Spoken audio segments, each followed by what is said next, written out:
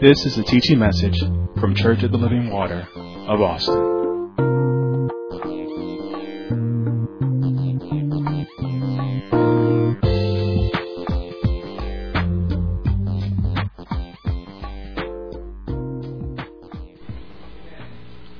And we're going to start at Nehemiah chapter 2, and I will read these scriptures because we are going to deal with still the hand of God, but we're going to talk about this place of authority that our Pastor Hill, Pastor Alva Hill, that my pastor is in and comes from, this place of authority. And it came to pass in verse 1, in the month of Nisan, in the 20th year of Artaxerxes the king, that wine was before him, and I took up the wine, and I gave it unto the king.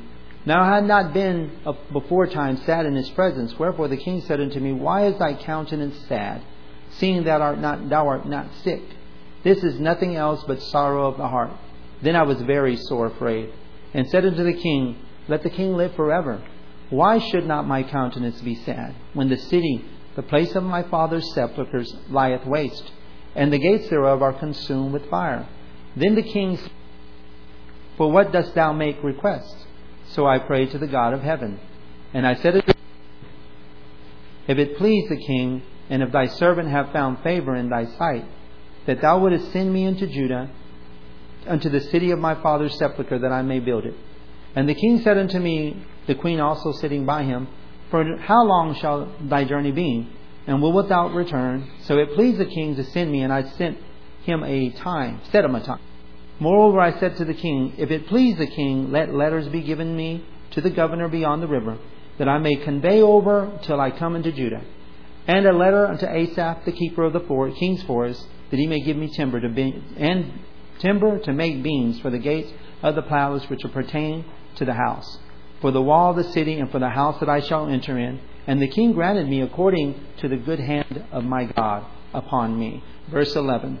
So I came to Jerusalem and was there 3 days. And I arose in the night, and I and some few men with me. Neither told I any man what my God had put in my heart to do at Jerusalem.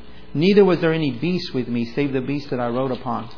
And I went out by night by the gate of the valley, even before the dragon well, unto the dung port, and viewed the walls of Jerusalem which were broken down, and the gates thereof were consumed with fire.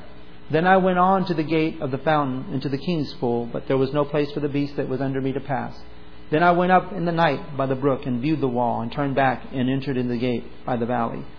And the rulers knew not whither I went, or what I did, neither had I as yet told it to the Jews, nor to the priests, nor to the nobles, nor to the rulers, nor to the rest that did the work. So interesting that no one knew. Then said I unto them, Ye see the distress that we are in, how Jerusalem lieth waste, and the gates thereof are burned with fire. Come and let us build up the wall of Jerusalem, that we be no more a reproach. Then I told them of the hand of God which was good upon me, and as also the king's were. So he told them about the hand of God that was good upon him, as also the king's words that he had spoken unto me. And they said, Let us arise up and build. So they strengthened their hands for this good work. So I want to read some of those statements of truth this morning that I had stated. I said, I am not here to convince anyone to honor Pastor Alva Hill. That was not my job, not to convince you. But I am here to declare the honor that the office of pastor carries and the honor that is owed. I'm not here to move you to embrace Pastor Alva Hill as your pastor. I'm here to deliver an understanding of the gift of pastor. The embracing is all dependent on what you have understood. But throughout this teaching, I had advised you is from the start of this teaching until its very end, you will have seen and experienced that it's all God that is working in you, and it is Him that you are dealing with at all times. So it is crucial, it is of utmost importance that you come to an understanding and into an embracing of the gift of pastor at this time, so that you can avoid the unfavorable judgment of God in the future. And the last statement I made is not understanding and embracing the gift of pastor not only puts you in a place of unfavorable judgment, but it also leaves you in a place in life where you are a lousy builder in this generation and in your generations to come. What I mean lousy builder? And you know, there's some buildings that are just lousy. They're built wrong. And you know, they're cheap and they use cheap material. And they're just not made the way the home should be made. And a lot of times, you see that most of the times they're, establishing new communities, and they're just building house after house after house close together, and it's people getting in there, and really they're in a home, but it's the thing about it, we're talking about a building that's going to last is what we're referring to. And I'm not talking about nobody's home. I'm talking about a building that's going to last not only in your generation, but in the generations to come. See, we're not worried about a foundation here. Really, we're not. The foundation has been laid. We know false doctrine. We know false teaching. We know what we can go to and say, that is just not proper. We're talking about building. We're talking about building. Not only, our vision even declares it. Upward, inward, and outward. We're actually building upon a foundation that has already been laid.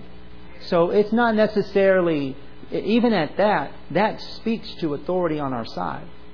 Even that statement, it speaks to God being on our side, because God is a moving God. God is a God that's like, okay, we got this set, now let's go. We got this settled, we got this established, now let's go. See, God never left the people of Israel. Once He brought them out of Egypt, He had a destination.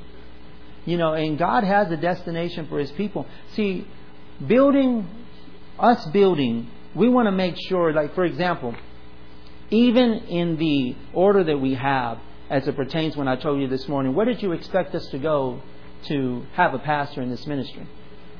That is building. Whatever it pertains, even though it's a foundation, that's still building, because that's always going to be here. It's going to be in place, and it's going to be strong. Where the people is like, she declared it. We're not going to have a premature pastor here. We will never have a premature. He will have already been established, knowing the vision, having direction. You understand that Joshua, it's interesting to me with Joshua, that Joshua, he started hearing from God after. Once the guy said, you're not going over, and God said, even though he was chosen, it's like God's like, now I'm speaking to you. It's like, Moses, my servant, is dead. You arise. You can take these people over. See, that was building. I'm about to build. I'm about to establish something. We're going to this. It's interesting to know that the overall vision is the same here. The overall vision. Our assignment, our direction, that can change. But the overall vision is always going to win the lost. Always going to seek and save that which was lost. Always. That's our overall vision. But there had to be a foundation laid about who we were, who we are in Christ, what we can, the things that are good for us to eat. That was all laid out for us. But it's like, you've been well nourished. It's time for you to build. But see, it's even outward. I know when I talk to people, I talk to a bunch of people because I love to talk. So, I sit there in this coffee shop and met some more people. They ask me, and I'll give you a pointer, young adults, anybody in Pastor Hill's Arrows or Next Gen. Wear your apparel. Wear it on a constant basis. People would, and I was telling Mr. Martin, it's so interesting. You wear this at work, and they're like, "Hey, Pastor," and I try to explain it to them. Because after a while, it's like that's fine, but it makes you carry yourself a totally different way. You're gonna have to walk a little different. You're gonna have to make sure, even though it's not saying that you're not, and just saying it gives you. Even in that time, that the young lady yesterday, she goes, "Are you a pastor?" I said, "No, I'm not a pastor. I'm a minister under my pastor."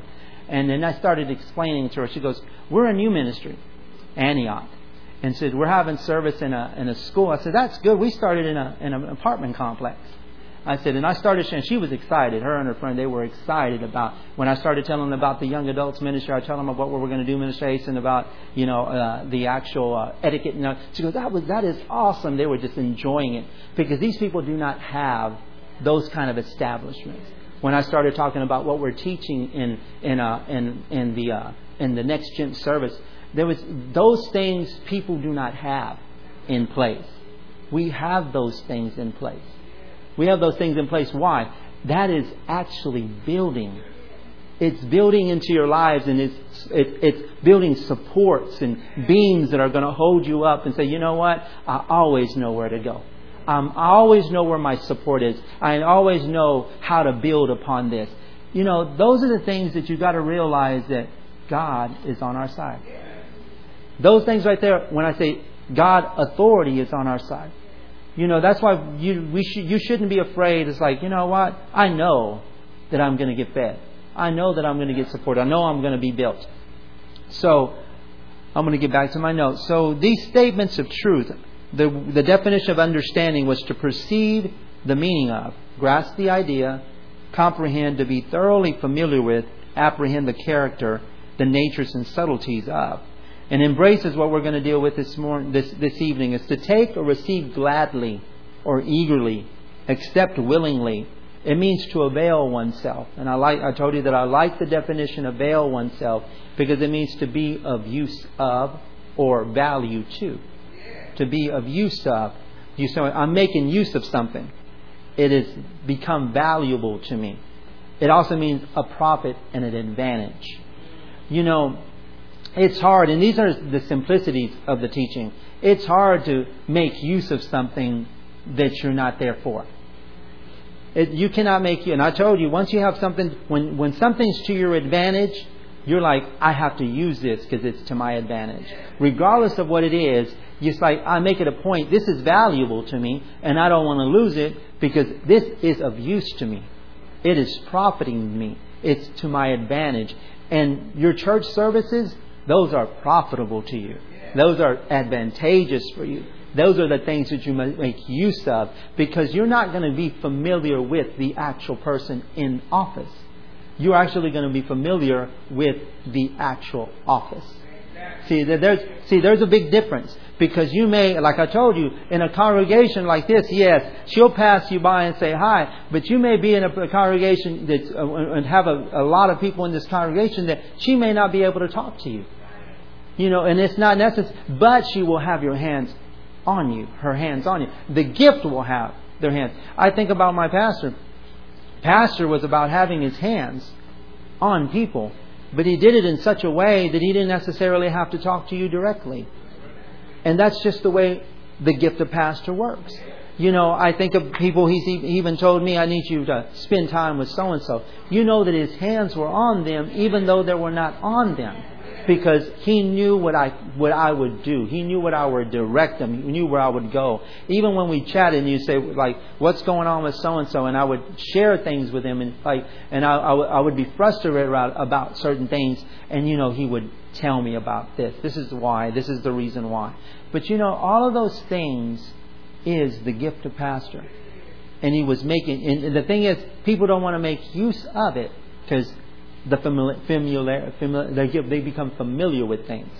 It's like, this is not what I want. I think the biggest thing for people, and I want to share this, I don't believe our problems are not going to come from people that are new. Our problems don't come from people that are new. Our people comes from leadership with the wrong heart. And to tell you the truth, lots of times they already came with the wrong heart. They got into a position a lot of the times because they went through protocol.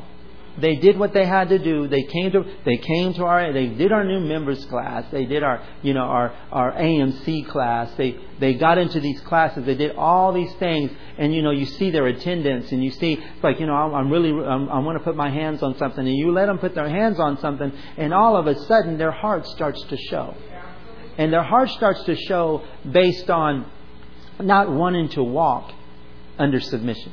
Not wanting to be under submission. Not wanting to be accountable to somebody.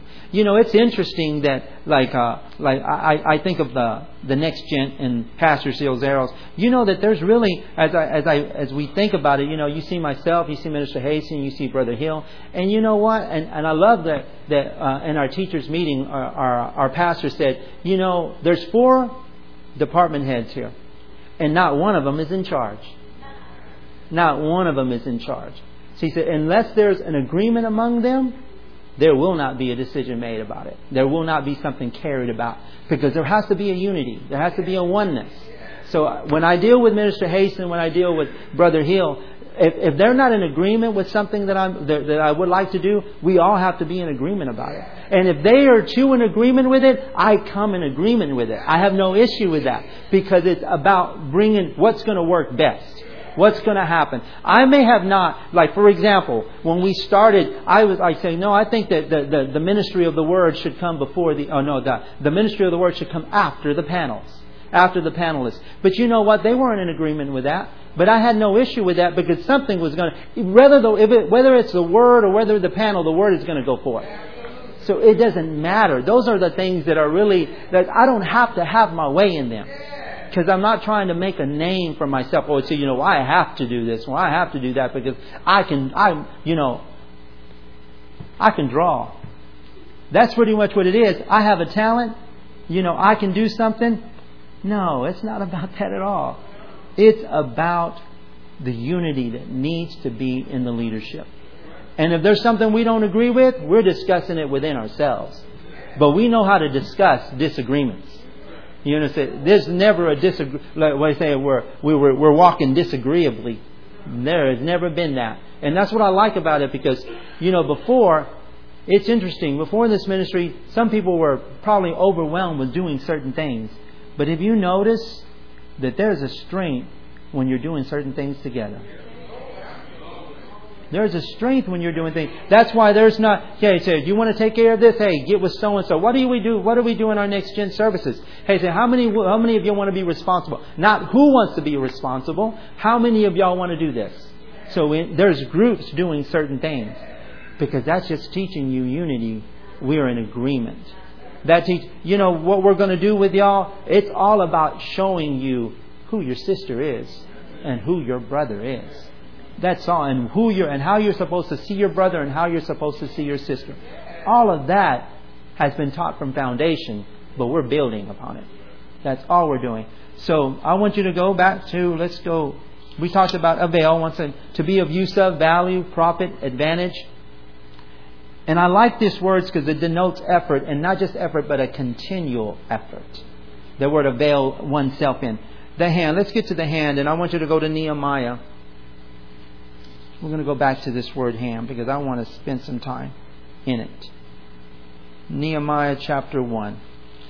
And let's rest there. I'll give you a few things before I get there. So the first thing you need to do when we're dealing with embrace, you have to embrace the understanding of the gift. Embracing the understanding of the gift entails the embracing of the lifestyle of one that's after an understanding. See, you cannot, like I want to tell you, I mentioned this to my brother yesterday. Like, having an understanding, getting an understanding, you can get it, but you must keep the understanding. You must gather it and say, I understood. Like for this morning, I think some of y'all understood and said, this is all in the hand of God. See, this is God's hand that's delivering this. This is nothing but His authority, His means, His direction that has been given to us because He loves us. Well, Minister Hastings said it comes from the love of God. The gift comes from the love of God because a pastor after His own heart means this is all who I am and I'm giving it to you. See, when He ascended on high, you got to remember Jesus, all authority was given to Him, is put in His hands. And He said, and I'm giving it to you. I'm giving you everything that's on it. It belongs to the church. And it's for your perfection, for your unity, for your strength. The thing I want you to understand is then embracing. I told him, there's a difference between understanding and then all of a sudden we want to embrace, but there can be an immediate embrace, but embrace is really not seen for a process of time. How I have embraced something. You just like, well, I've embraced it. I got it. I've embraced it. And it's easy to sit here and tell my pastor, this is what I'm embracing, without actually showing her through the months and the years that come. So, he's embraced it. He's embraced it. Think about it. Even how you've embraced it? Check out your prayers for her. How do you pray for her? That's how you know you're embracing this gift. Because if you only pray for those things that are really important to you, and you say, you know what? And this is not a condemnation because we all can have room to grow in every area of our lives. We can say, you know what? I can do better in this area. Or, how we support. the gift. And all those, how we discipline our lives. All of those things denote an embracing. So every one of us has room to grow in the embracing. So we must first understand and then embrace. And we're embracing, remember, we're embracing that which is in the hand of God. So when we're embracing it, we've actually embraced Christ. We're embracing the gift of God given to us. So I advised you in the book of Nehemiah, to me, and this is where we're going, is a perfect picture of the call of God and the assignment upon the life of Pastor Alva Hill. For it speaks of an individual coming from a place that is under authority and being graced to stand in the office of overseer, shepherd, pastor of God's people. It also depicts a picture of a season that Church of the Living Water is in. It is a season of arising and building as we restore this generation. But in order to be the effective wall builders we have been called to, we must first understand and embrace this office that he's referring to. So Nehemiah chapter 1. Let's see where Nehemiah has come from. And we are going to get back to the hand of God because it's going to come up. Verse 1. The words of Nehemiah, the son of Hakaliah. And it came to pass in the month of Chesleu, in the 20th year, as I was in Shushan, the palace. So he was in a place of authority. And he was serving in a place of authority. He was under authority and serving in a place of authority. Nehemiah chapter 2. I just want to go through these real quick. Nehemiah chapter 2, verse 18. Then I told them of the hand of my God which was good upon me, as also the king's words that he had spoken unto me. See, in this place of authority, that's why I told you this morning that authority is on our side. God's established authority is on our side. Because we just don't pick people because, like for example, what gives her the right to stand in the office of pastor? And we're going to talk about this because this is why the hand of God came up to me. Have you ever, and I'll say this again, have you ever, because in the past, you remember when pastor says, I'm the pastor. My wife is not called to pastor. Do you remember that? And have you ever sat here and heard sister, my pastor, say, I'm called to pastor? And she's never said that. So she's never said that she's called a pastor, but it's so interesting how the hand of God works. And that's why when I went home and I started looking into this, I said, you know what, that is so interesting. Because it's interesting that the hand of God can be upon someone and that same hand can be put on someone. It can be, and that's ministry. That's established ministry. It's interesting that the hand of God, there is, and I wrote it this way, I wouldn't want to read it. The direct call to the ministry and the passing on of ministry. There is a difference between the direct. Like, for example, pastor would always declare his call. And our pastor is called, but she's never declared that she was called a pastor. She's never declared that. But in our authority, God on our side, she was positioned to do, and she was placed in a place because of the authority that she was under. See, and the thing is, it's interesting that you didn't have to know about it. It's interesting that you didn't have to know about it because there's certain people that don't know about it and will not know about it and are not privy to those conversations. And why God does that? I have no idea. That's God. You know, I'm like, hey God, that's the way you do things, and there is no questioning. Once He's actually declared it, there is no questioning about it. So let's go back to the hand. So Pastor Alva Hill, and I say that for the purpose of this teaching, because she is my pastor, stands in the office of pastor, which comes from the hand of God. Revelations 1:20 states from the right hand of God, which is the place of authority. God's right hand is His authority. He said it comes from this hand. The 7 stars, he says the mystery of the 7 stars in Revelation, the 7 candlesticks, he goes, the 7 candlesticks are the 7 churches, but the 7 stars are the messengers, the angels of those churches, and I hold the 7 stars in my right hand. He said, these are mine. See, and I told you that the hand, going back to the hand, that the hand, it means, of course, the upper wrist all the way to the fingers, but it talks about possession. It indicates possession. That means that That's what's in his hand. The hand that Nehemiah was talking about, it's his. He owns it and he controls it. He said, this is not yours. It's given to you so that you can benefit. But it's not your gift. It's yours for your benefit, for your use. It's yours for your use. But when it comes down to the owner and the giver, that's all God. He said, I own it. I give it.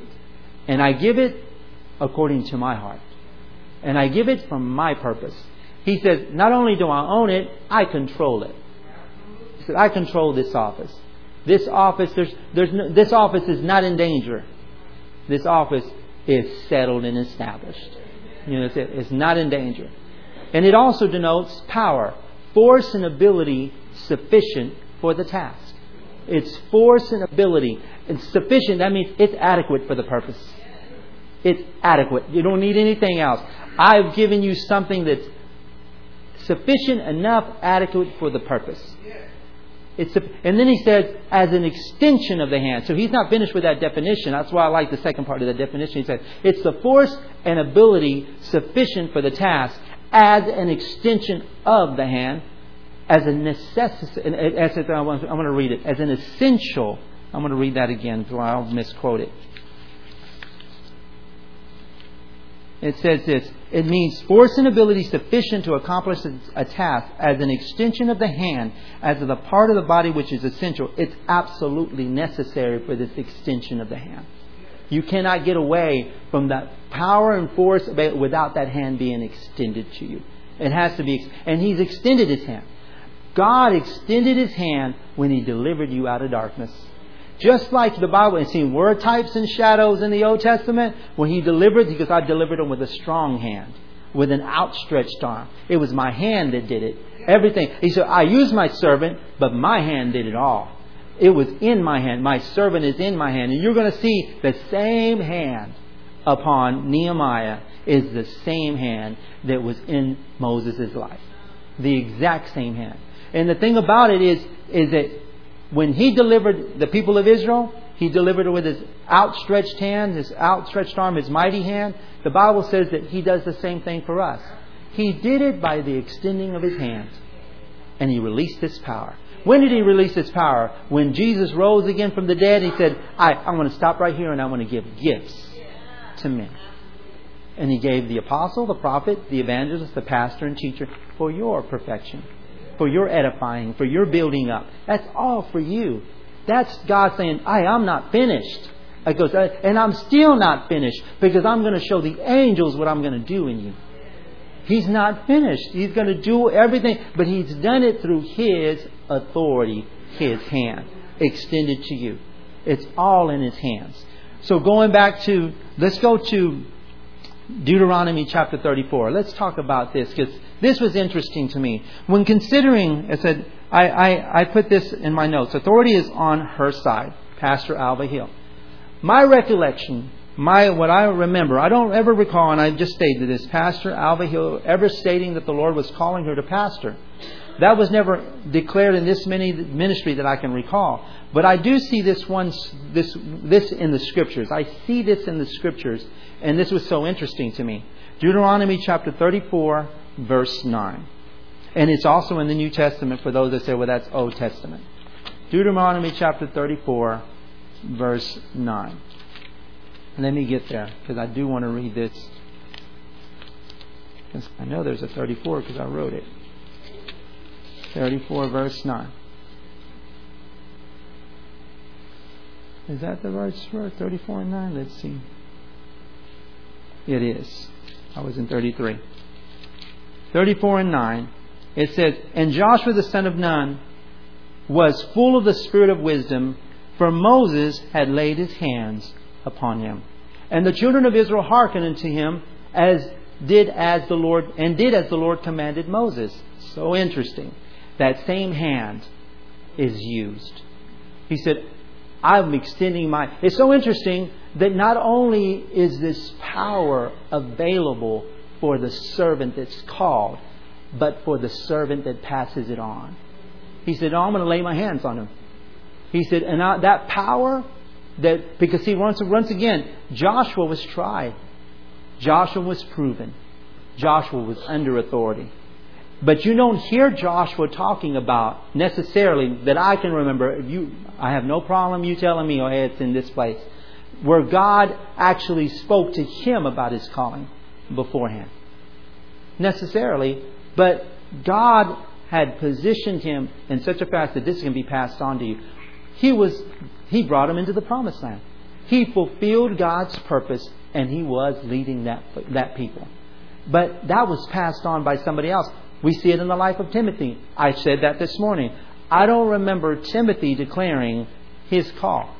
Neither Titus, even though because they don't have books, Paul wrote that, but neither is the encounter of their call there. All it says is in 2 Timothy, you turn there. Let's read that. 2 Timothy chapter 1. And this is Paul writing to Timothy. Verse 2, it says, to Timothy, my dearly beloved son. This is my son. Grace, mercy, and peace from God the Father and Jesus Christ our Lord. I thank God, whom I serve from my forefathers with a pure conscience, that without ceasing I have remembrance of thee in my prayers night and day. Greatly desiring to see thee, being mindful of thy tears, that I may be filled with joy. When I call to remembrance the unfeigned faith that is in thee, which was dwelt first in thy grandmother Lois, and then thy mother Eunice, and I am persuaded that it is in thee. Wherefore I put thee in remembrance, that thou stir up the gift of God which is in thee by the putting on of my hands. See, me personally, and the thing is, you can see this throughout the New Testament. And I wanted to read something. Several passages describe in the New Testament ordination by the laying on of hands. Timothy was chosen by prophecy, recommended by Paul, and ordained to the task of pastor by the laying on of hands by Paul in the assembly of the elders. My thing is this. That's the way God does things. And I told you this, and the question was this. Why Pastor Alva Hill? And it's so interesting that when Nehemiah talks about the hand of God upon his life, he comes from a place she didn't come out he didn't come from out under authority. She came from a place from up under authority. She's come from that place. Sister River said it this way. She comes from the same sacrifice. She understands the sacrifice. She understands what happens in this office of pastor. She understands what is needed. She understands how to manage it. She understands what was given to her. And the thing about it is, Nehemiah said it this way. I told him about the good hand of God and the king's word to me. See, there's certain things that you have not been privy to that she was. So let's talk. Let's say all of a sudden they say, Minister Rodriguez, you're going to have to step up. You're going to have to step up and get in the office of pastor. But it's so interesting that we would have actually, we would like, hey, God's people need to be helped. We've got to make sure this is going. But that we would have gone to her for counsel. We would have gone to her for understanding. Because there are certain things that she was privy to that I was not. There are certain charges. What he said. Let's go to Deuteronomy chapter 31. See, I just want you to understand that we're not out of order. We're not out of order. We're doing things by the authority of God. The authority of God is on our side. Deuteronomy chapter 31, verse 23. And he gave Joshua, the son of Nun, a charge, and said, be strong and of good courage, for thou shalt bring the children of Israel in the land, which I swear unto them, and I will be with thee. See, you don't know the charges that were given. I don't know the charges that were given. But when we sit down, she didn't say anything about what God had put in her heart until it was time. So this is what we're going to do. So all of a sudden you come out, we're in a season of arising and building. And we're going to restore this generation. But that is God. That is God restoring this generation, because this generation needs to be restored. This generation needs to know God. They need to know, because once again, it's so interesting. We talk about interim pastoring this morning, and I'll get back on that. But it's so interesting how she says, I want to get my assignment done quickly. And what she meant by that is because there's a different place. It's so interesting. Let's go back to Paul. He said, it'd be better for me if I go. He said, but I know it's needful for me to stay for your benefit, because there's something that still hasn't been completed. But if it's for me, I would go to my eternal reward. So I want to finish my assignment. And you know what? However long, and she said it once again, all these things you don't think, I listen. She said, I'm not going to tell you how long it's going to be. It may be a year. It may be 2 years. It may be 3 years. I'm not going to tell you how long I'm going to be in this office of pastor. And she doesn't have to. She just told you that she is going to make sure that we don't have a premature pastor coming up here. And the thing about it is this. Even at that, Brother Hill is a part of this generation that we're restoring. He's a part of it. So he's still a part of what God is doing. You understand? All of that. And there's nothing taken away. He'll tell you. I call him and say, this is our future pastor. Because I know there's always going to be a respect there. Because I know even him, Sister Tammy said it clearly, they all come from the same sacrifice. He understands that this takes a lot. That I can't see. My thing is when he gets and he stands in the office of pastor, he'll remember what has been told to him. It's interesting how God to bring it to your remembrance, and it just reminds you. You remember when your dad did this, and how I can even remember things that he would tell me about his father, about the cough that he had. He said, sometimes my dad would just be coughing and coughing and coughing. I'm like, Dad, are you all right? He said, Son, I'm going to get up and I'm going to minister. That is the importance of the call to him. He'll never forget that. He will never forget that. And so when he wants to say, that a do attitude, I don't think God will let him do it. So what do you mean that a do attitude? It'll never happen. God has a way of doing what He's going to do. All we have to worry about is being under authority. And authority is on our side. Authority is not going to leave us. So Pastor Alva Hill, God's authority is on His side. So you don't have to worry about what's going to happen. So in Nehemiah, going back to Nehemiah, let's get back there. Nehemiah chapter 2. And we're starting to conclude a few things. But I do want to repeat that interim pastor thing. And the reason I want to repeat it is because those that were not in here and they were in our teaching and doing what they do, it's very important that you understand that, Minister Hasten got up here and he declared, she is not interim pastor, she is pastor. And I will say this, the statement was given because somebody made a difference. Someone is making a difference. And they're treating, she's really not the pastor, she's an interim pastor. And I told you that our pastor, Alva Hill, my pastor, she said this. She goes, I'm an interim pastor. And she put interim in front of pastor in the office of she stands in the office, she's put interim in front of pastor, not to define the office. It was never to define the office, because the office is only defined by God. He already defined it. The honor that it deserves, He defines it. See, interim was never, in the hand of God is not interim pastor. In the hand of God is pastor.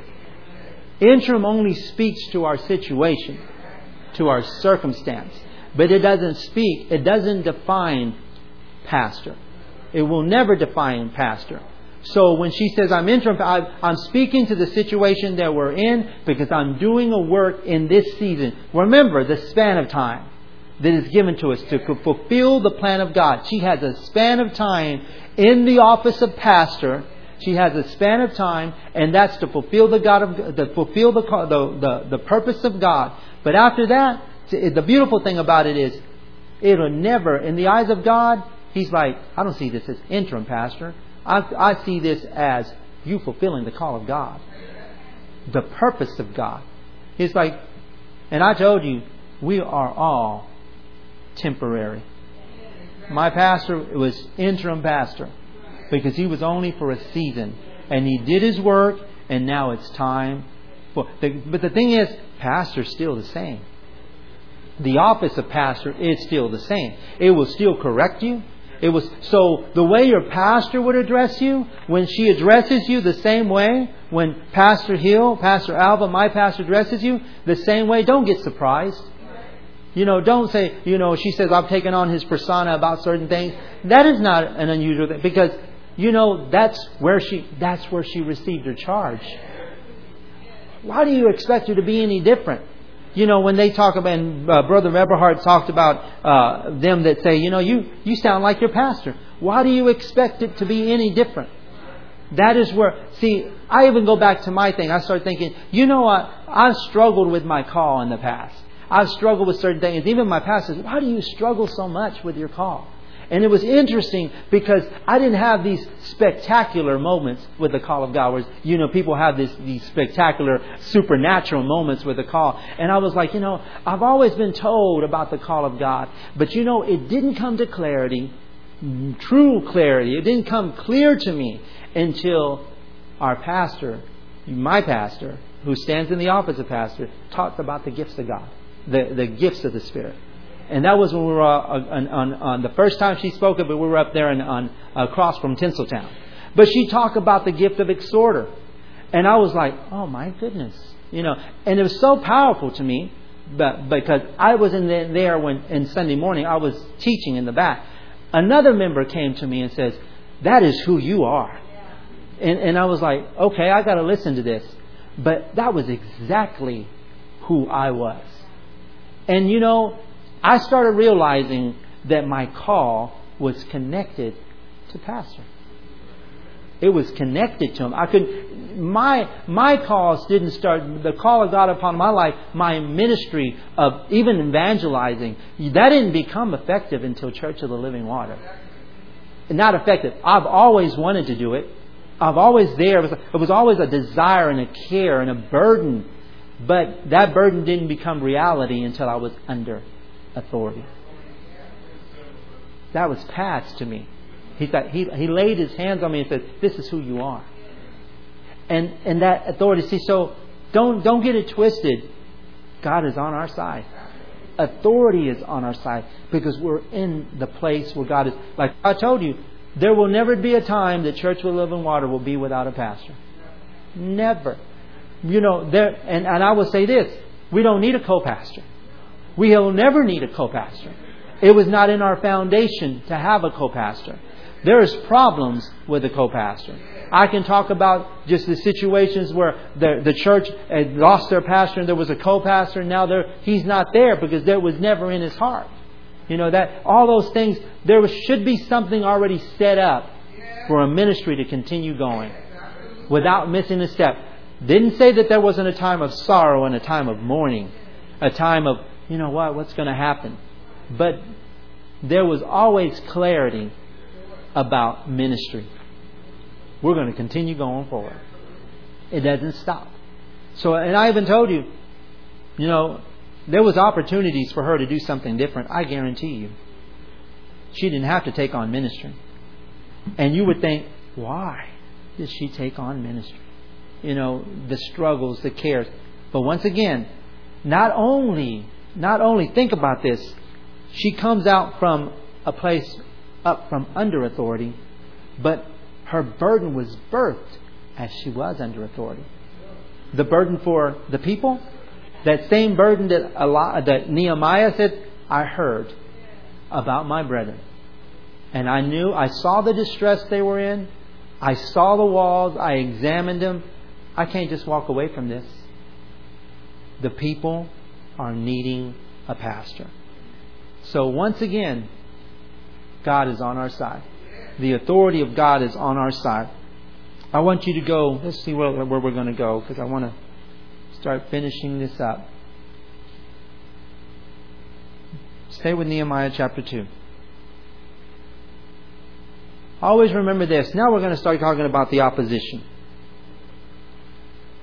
In this season that we're in, there will always be opposition. And I told you, you'll see that in the life of Nehemiah. From the very start to the very end, opposition never stopped. And the thing about it, opposition, and I'll tell you, it will begin as hearsay. You will hear things that people say.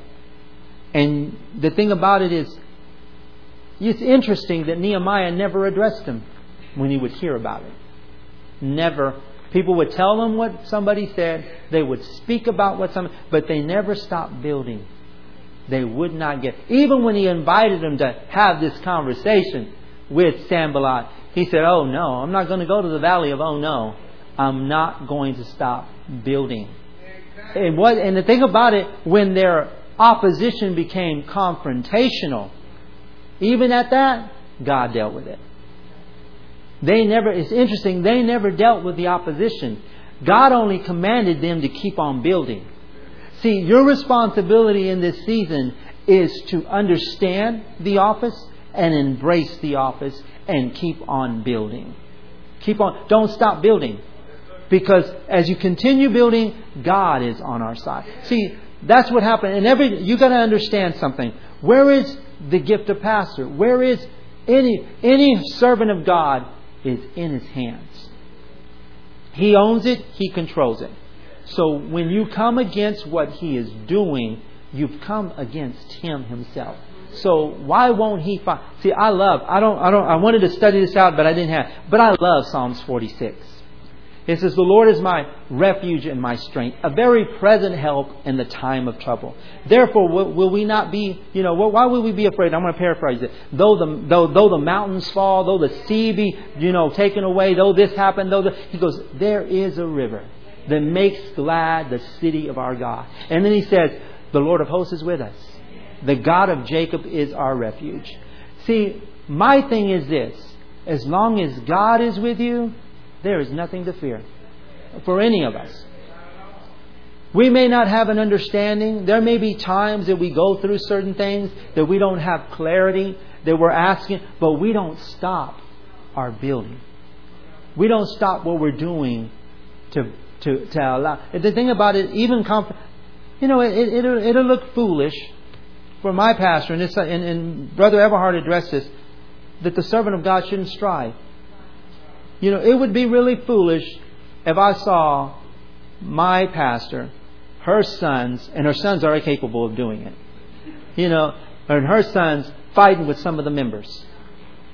There is a way to deal with certain things, and God will deal with it. And believe me, if it got to a point, there would be your pastor would just say, your founding pastor would have done the same thing. He's like, if you're going to mess with certain people, then you're going to see something you don't want to see. And he said, there comes a point, but I'm going to be honest with you. I don't believe God will allow it to get to that point. I don't believe God, because God knows that He has to deliver His people. And He will deliver. He knows how to deliver. Think about this. If He knows how to deliver just Lot, do you hear that? He knew how to deliver just Lot out of the temptation. How can He not deliver those that are walking justly? And that's interesting. Lot is interesting. He calls him just Lot, and he says, I know how to deliver the godly. Who? Lot? Just? Godly? God is merciful. But the thing is, God is merciful. So my thing is this. When people are doing what God wants them to do, then I just put myself in your hands. And think about it. What we're doing, we shouldn't have to answer to people why we're doing it the way. Like, for example, their answer was here. In every message that we took time for pastor's appreciation. It's easy. We can go back and say, like, for last year's interesting. It was interesting. Last year we still remembered our founding pastor. We remembered, then and now, how we could honor him. But it's interesting that this is the first pastor's appreciation for our pastor, Pastor Alva Hill. And the embracing hasn't started yet. Not necessarily. The initial embracing is there. But really embracing, that hasn't started yet. Because these messages were for that. Every message was, got to understand who you're dealing with. You're not dealing with her. And then you said, then you got to embrace that understanding. Don't let it get away from you. We have to understand it and we have to embrace it so that we can do what we need to do. That is wall build. Nehemiah chapter 2. Let's start at verse. Let me get there. I'm not too far.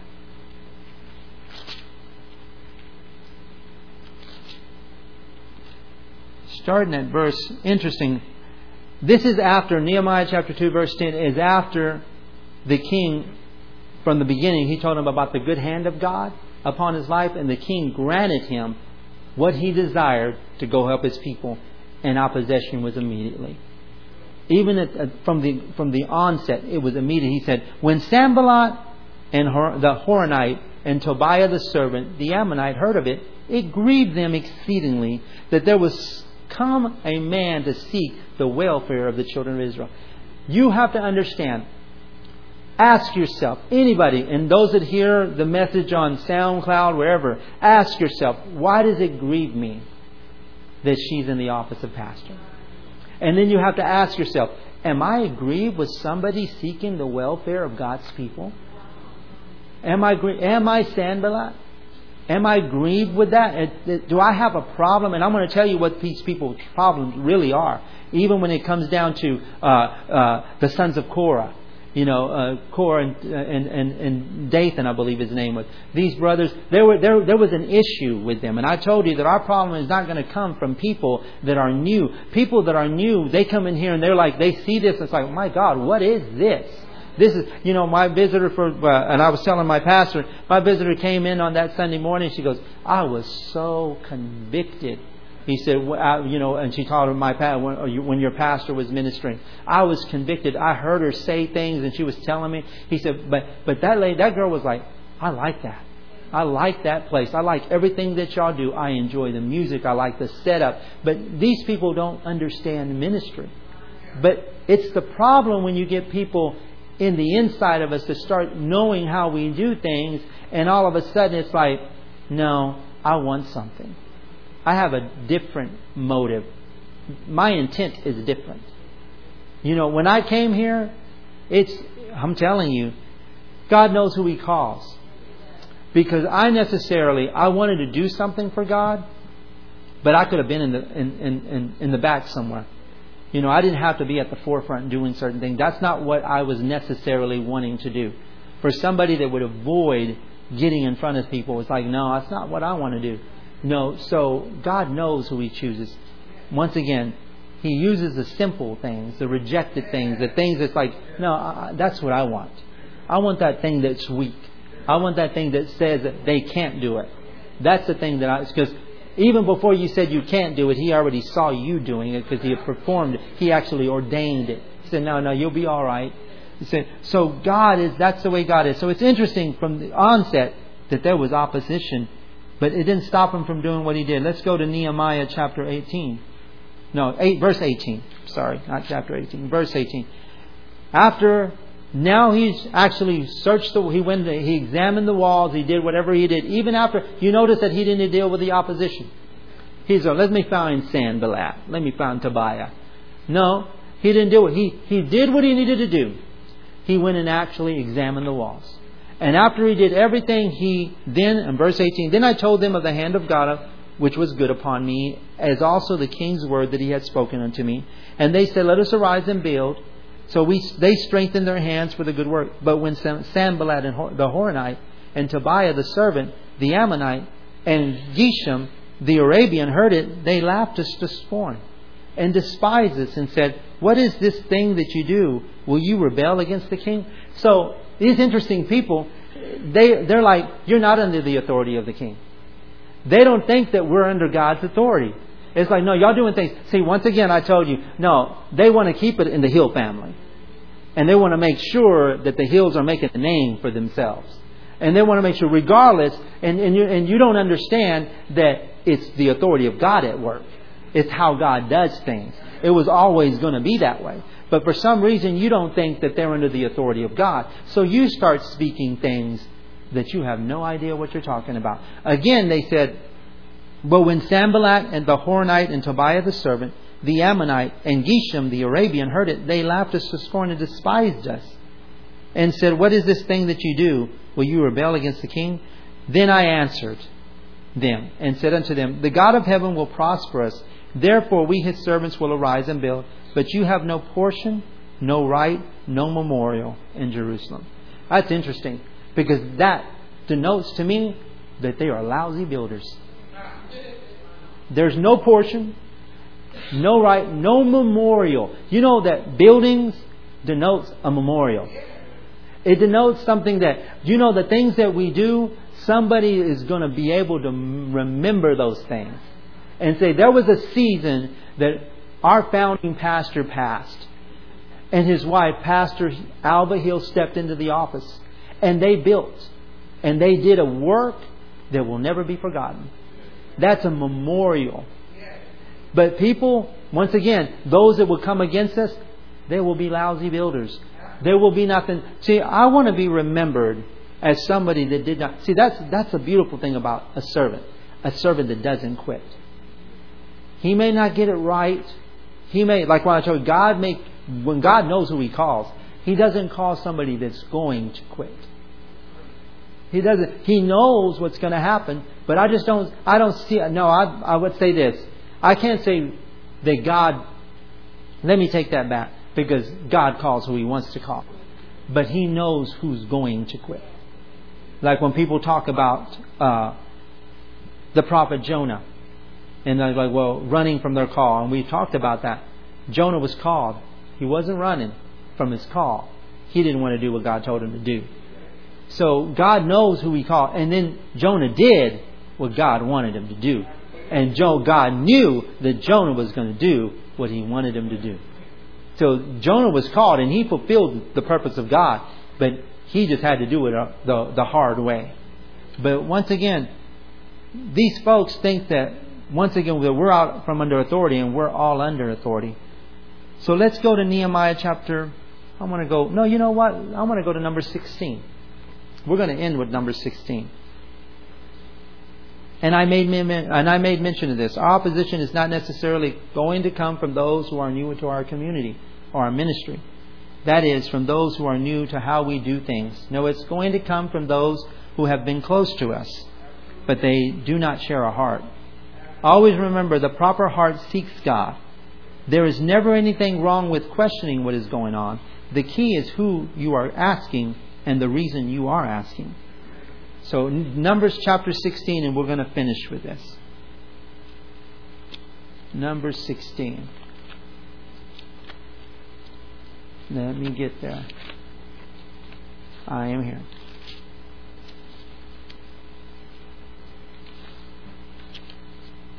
Number 16. Verse 1. Now Korah, the son of Eshar, the son of Kohath, the son of Levi. Interesting. The son of Levi. And Dathan and Abiram, the sons of Eliab. And On, the son of Peleth, the son of Reuben, took men. So it's interesting that they're no longer asking. They're inquiring and getting other people to follow. It's interesting how they done it. And they rose up before Moses with certain of the children of Israel, 250 princes of the assembly, famous in the congregation, men of renown.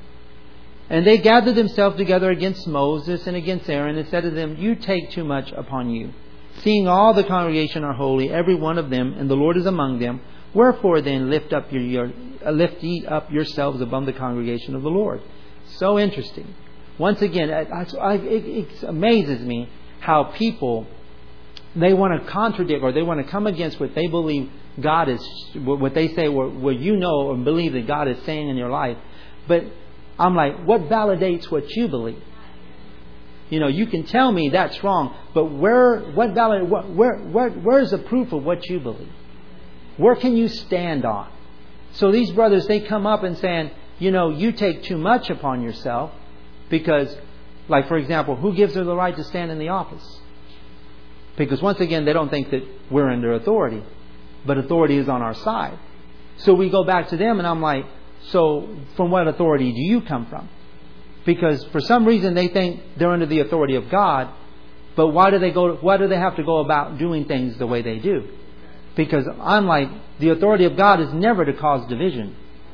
So anything that's causing division, the Bible says that is not of God.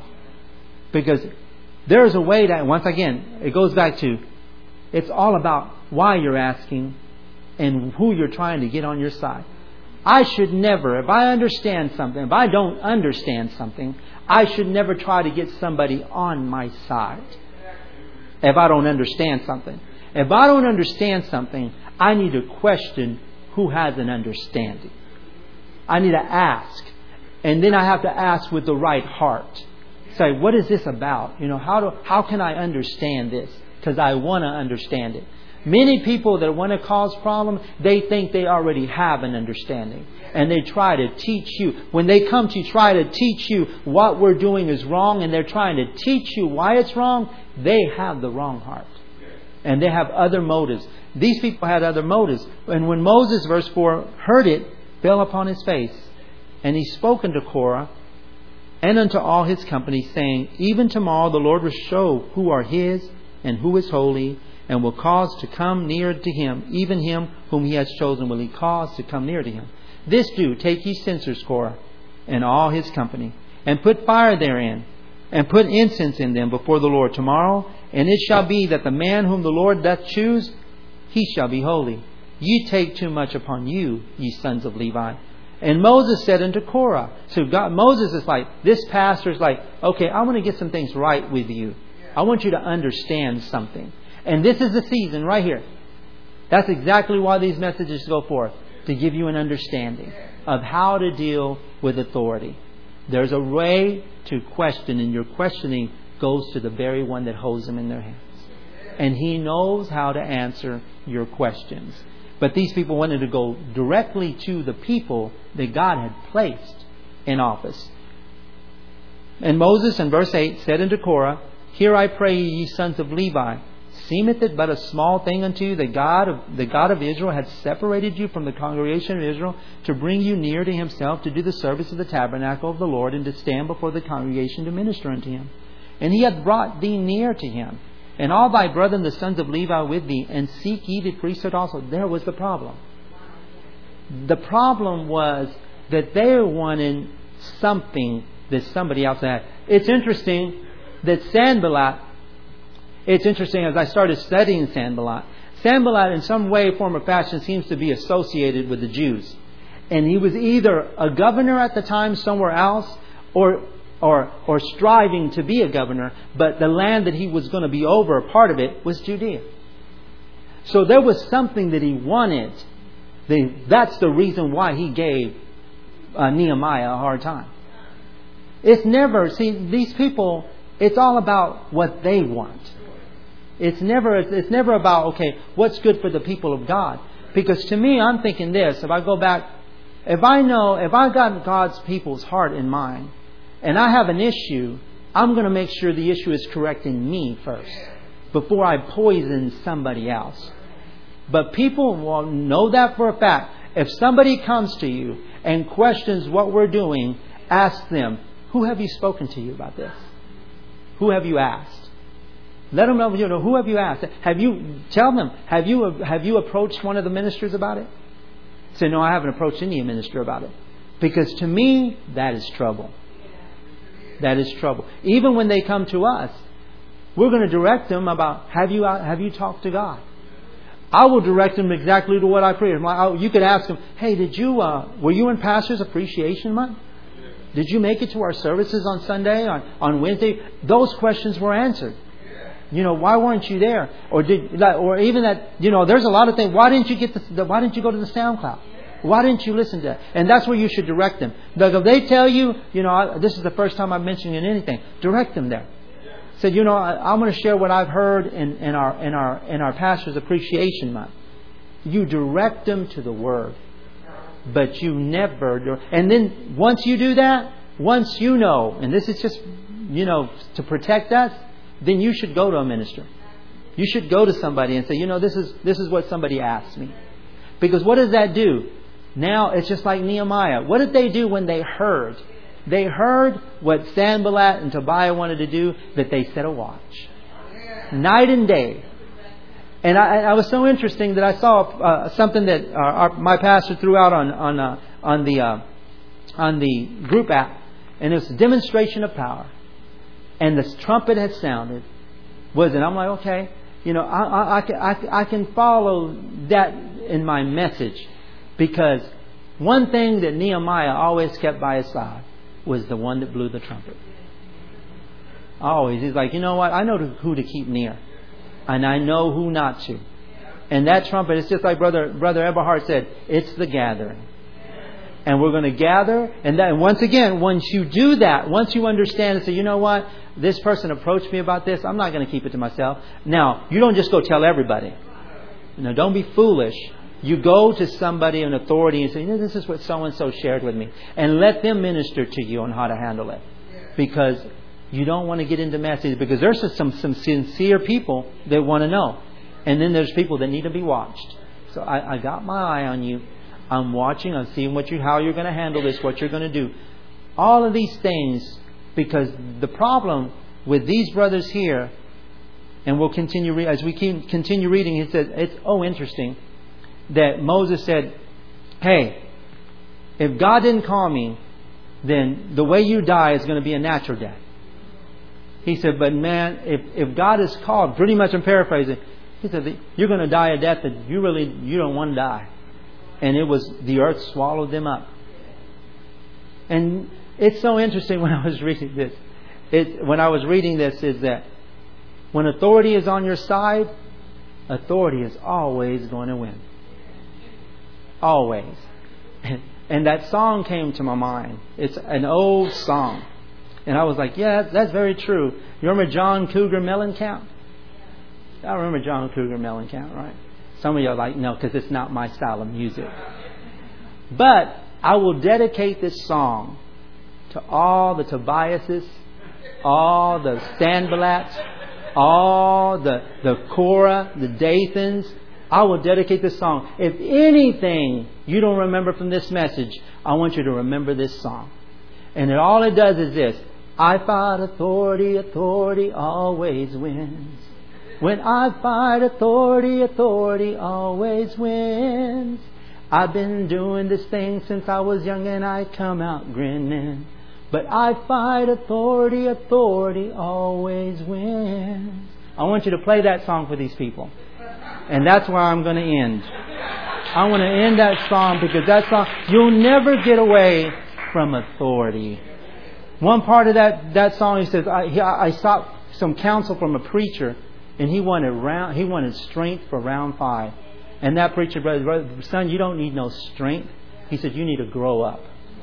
And that's exactly what people need. They need to grow up. They need to get an understanding about authority.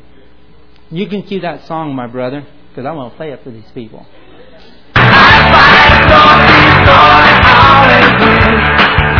my style, but listen to the world.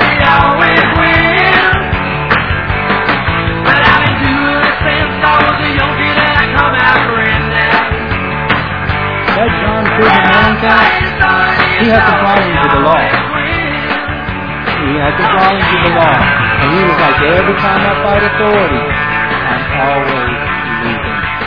Always losing. So give me strength for round 5. He wanted to keep on fighting.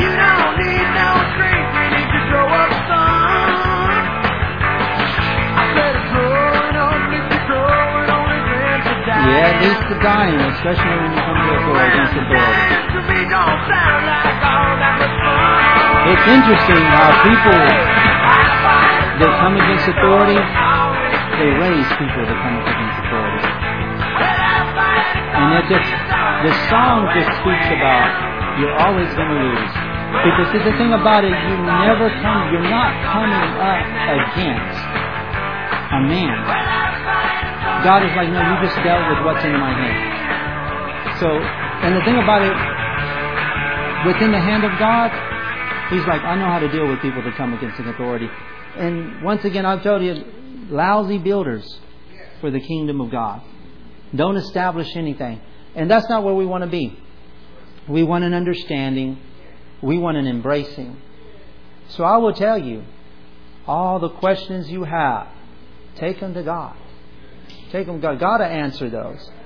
You know, you're called here or you're not. It really boils down to, we're either called here or we're not. Because I'm like this. If I'm going to cause trouble, I'm going to leave trouble with me. And I ain't going to hurt other people.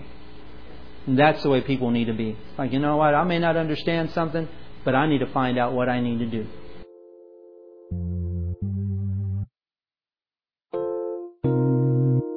This has been a teaching message from Church of the Living Water at Austin. For more information about our ministry, please go to our website at livingwateraustin.net.